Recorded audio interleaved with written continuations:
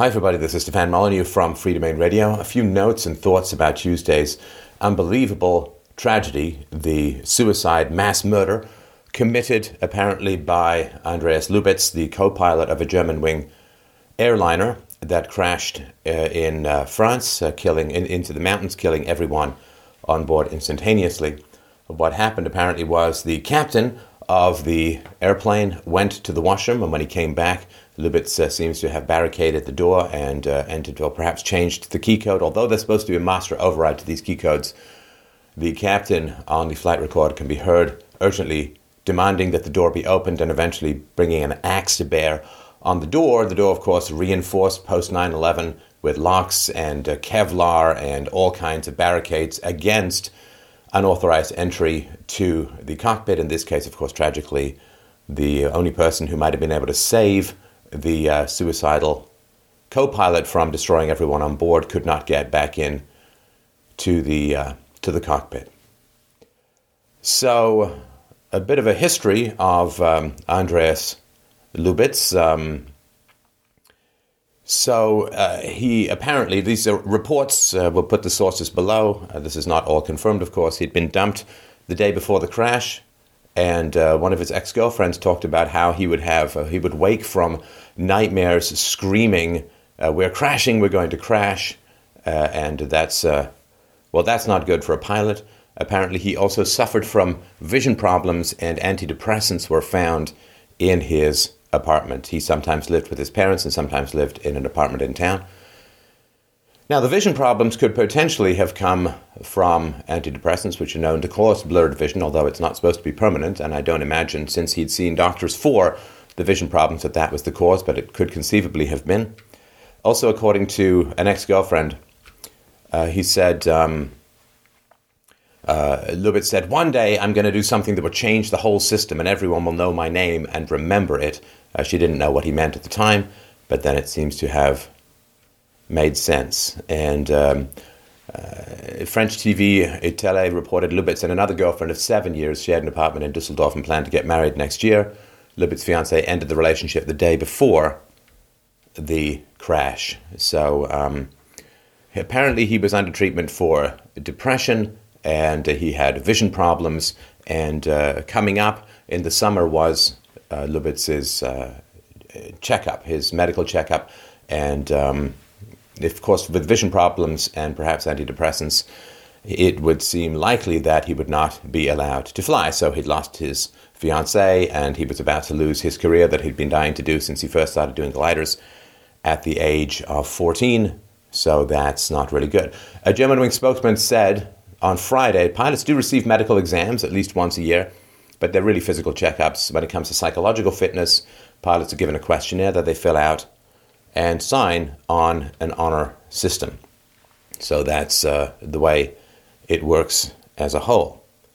In 2009, Lubitz had been designated as, quote, "not suitable for flying" by his instructors at Lufthansa's training school in Arizona around the time he halted his pursuit of a pilot's license in 2009. Also, Lubitz is reported to have spent 18 months receiving psychiatric treatment and was diagnosed with a severe depressive episode and received what is called a special regular medical examination. His pilot's license, of course, was up for renewal in July, and he would be in jeopardy of getting it renewed if he was diagnosed as mentally ill. The 27-year-old pilot was being seen by a neuropsychologist for depression, and this doctor gave Lubitz a note excusing him from work the day of the crash. But Lubitz ignored the advice and reported to work and tore up the note and threw it in the garbage and so on. Was only found after his home was searched. And Lubitz's, according to the Wall Street Journal, Lubitz's eye difficulties were serious enough to ground him. Investigators told the paper that he had been examined by an eye specialist, and the appointments appeared to have taken place at the University Hospital in Düsseldorf. So, just a terrible, tragic situation all round, and of course, my heart goes out to anyone who's lost loved ones in this situation. There are a few, I think, larger life lessons to be learned. Now, of course, there are millions and millions and millions of people around the world who are under treatment for depression, particularly through antidepressants, and the vast majority of them, of course, never commit any kind of violence whatsoever. However, there are warning labels on these antidepressants, and this is mostly to do with America. It's hard to find the data specifically for Germany, at least it's not in German. 2011, the Center for Disease Control and Prevention published a report. About 11% of the American public are antidepressant users. It's a 400% increase since the 1980s. Over $11 billion spent on antidepressant meds annually in the United States. Americans consume more antidepressants than any other developed nation in the world. SSRIs are the most widely prescribed type of antidepressants. And Martin Teicher, a Harvard psychiatrist, stated back in 2005 that Eli Lilly & Co., the company behind Prozac, applied for a license in Germany, but regulators rejected the application, citing suicidal risk or risk of suicide. A 2005 article from the Harvard Mental Health Letter stated, quote, the risk that antidepressants will incite violent or self-destructive actions is the subject of renewed controversy. Suicidal thoughts, although no suicides in patients taking SSRIs, were first reported in 1990, shortly after the drugs were introduced. An FDA committee rejected the association, and most mental health professionals accepted that conclusion, but the issue was never completely settled. In October 2004, after much hesitation and pressure from parents and Congress, the FDA issued a black box warning for physicians and pharmacists, its strongest available measure short of withdrawing a drug from the market. The warning is placed on package inserts for all antidepressants in common use. It mentions the risk of suicidal thoughts, hostility, and agitation in both children and adults, specifically citing statistical analyses of clinical trials. Now, of course, you don't see a lot of this, particularly on television, criticism or exposure of the warnings of these drugs. The media will make you scared of everything except these antidepressants.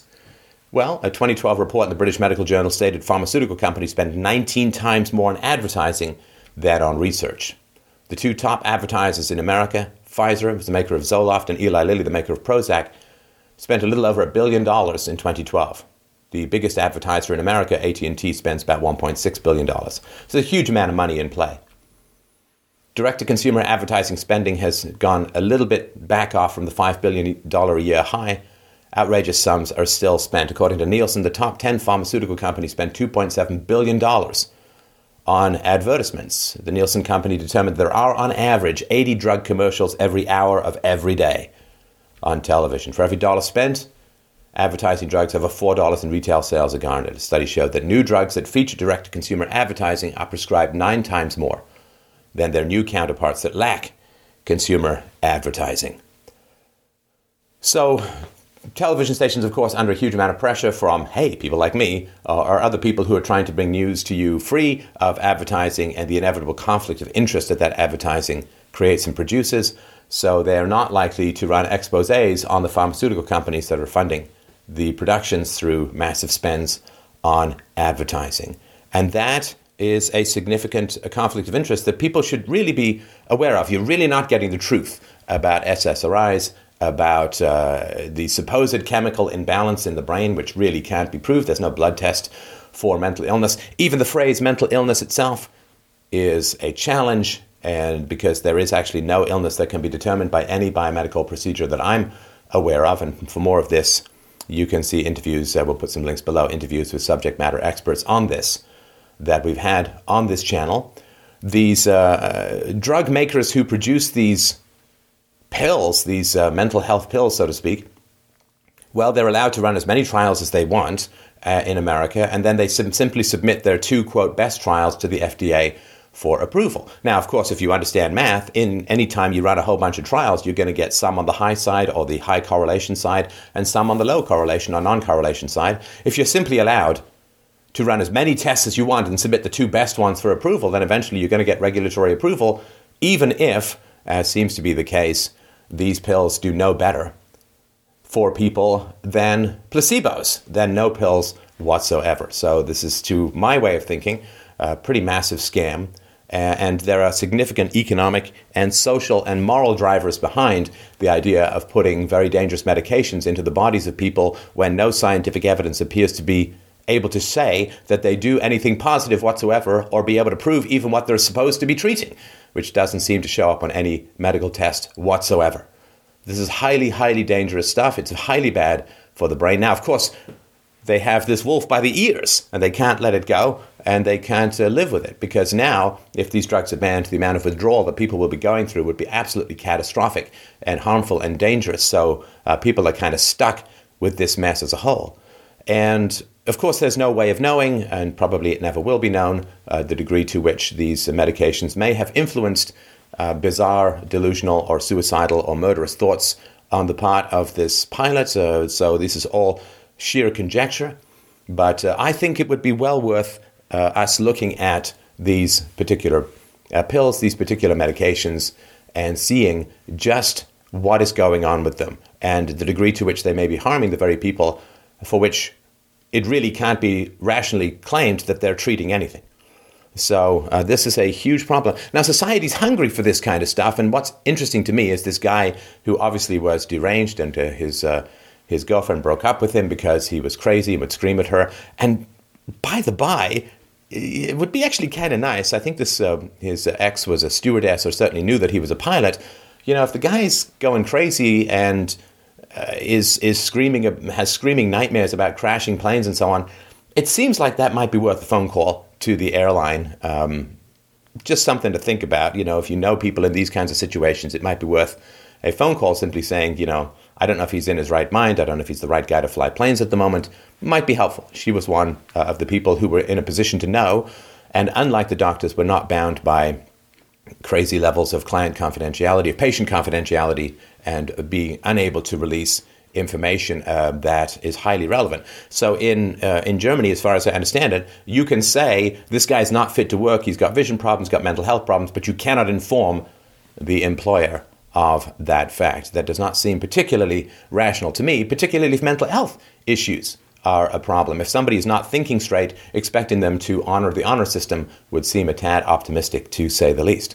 So I would like it if we could use this as a springboard for a conversation about what is going on in society that so many people are drugged and medicated. I mean, this is ridiculous how many people need to be drugged and medicated. Like 25% of middle-aged American women are on these drugs. This is crazy. This is Soviet levels of, you can't conform to communism, therefore you must be mentally ill, therefore we're going to put horse tranquilizers up your nose. This is a crazy level. Something is going wrong in society. People are failing to adjust to what is commonly called society at the moment. There are real reasons for that, which I've talked about elsewhere in this show.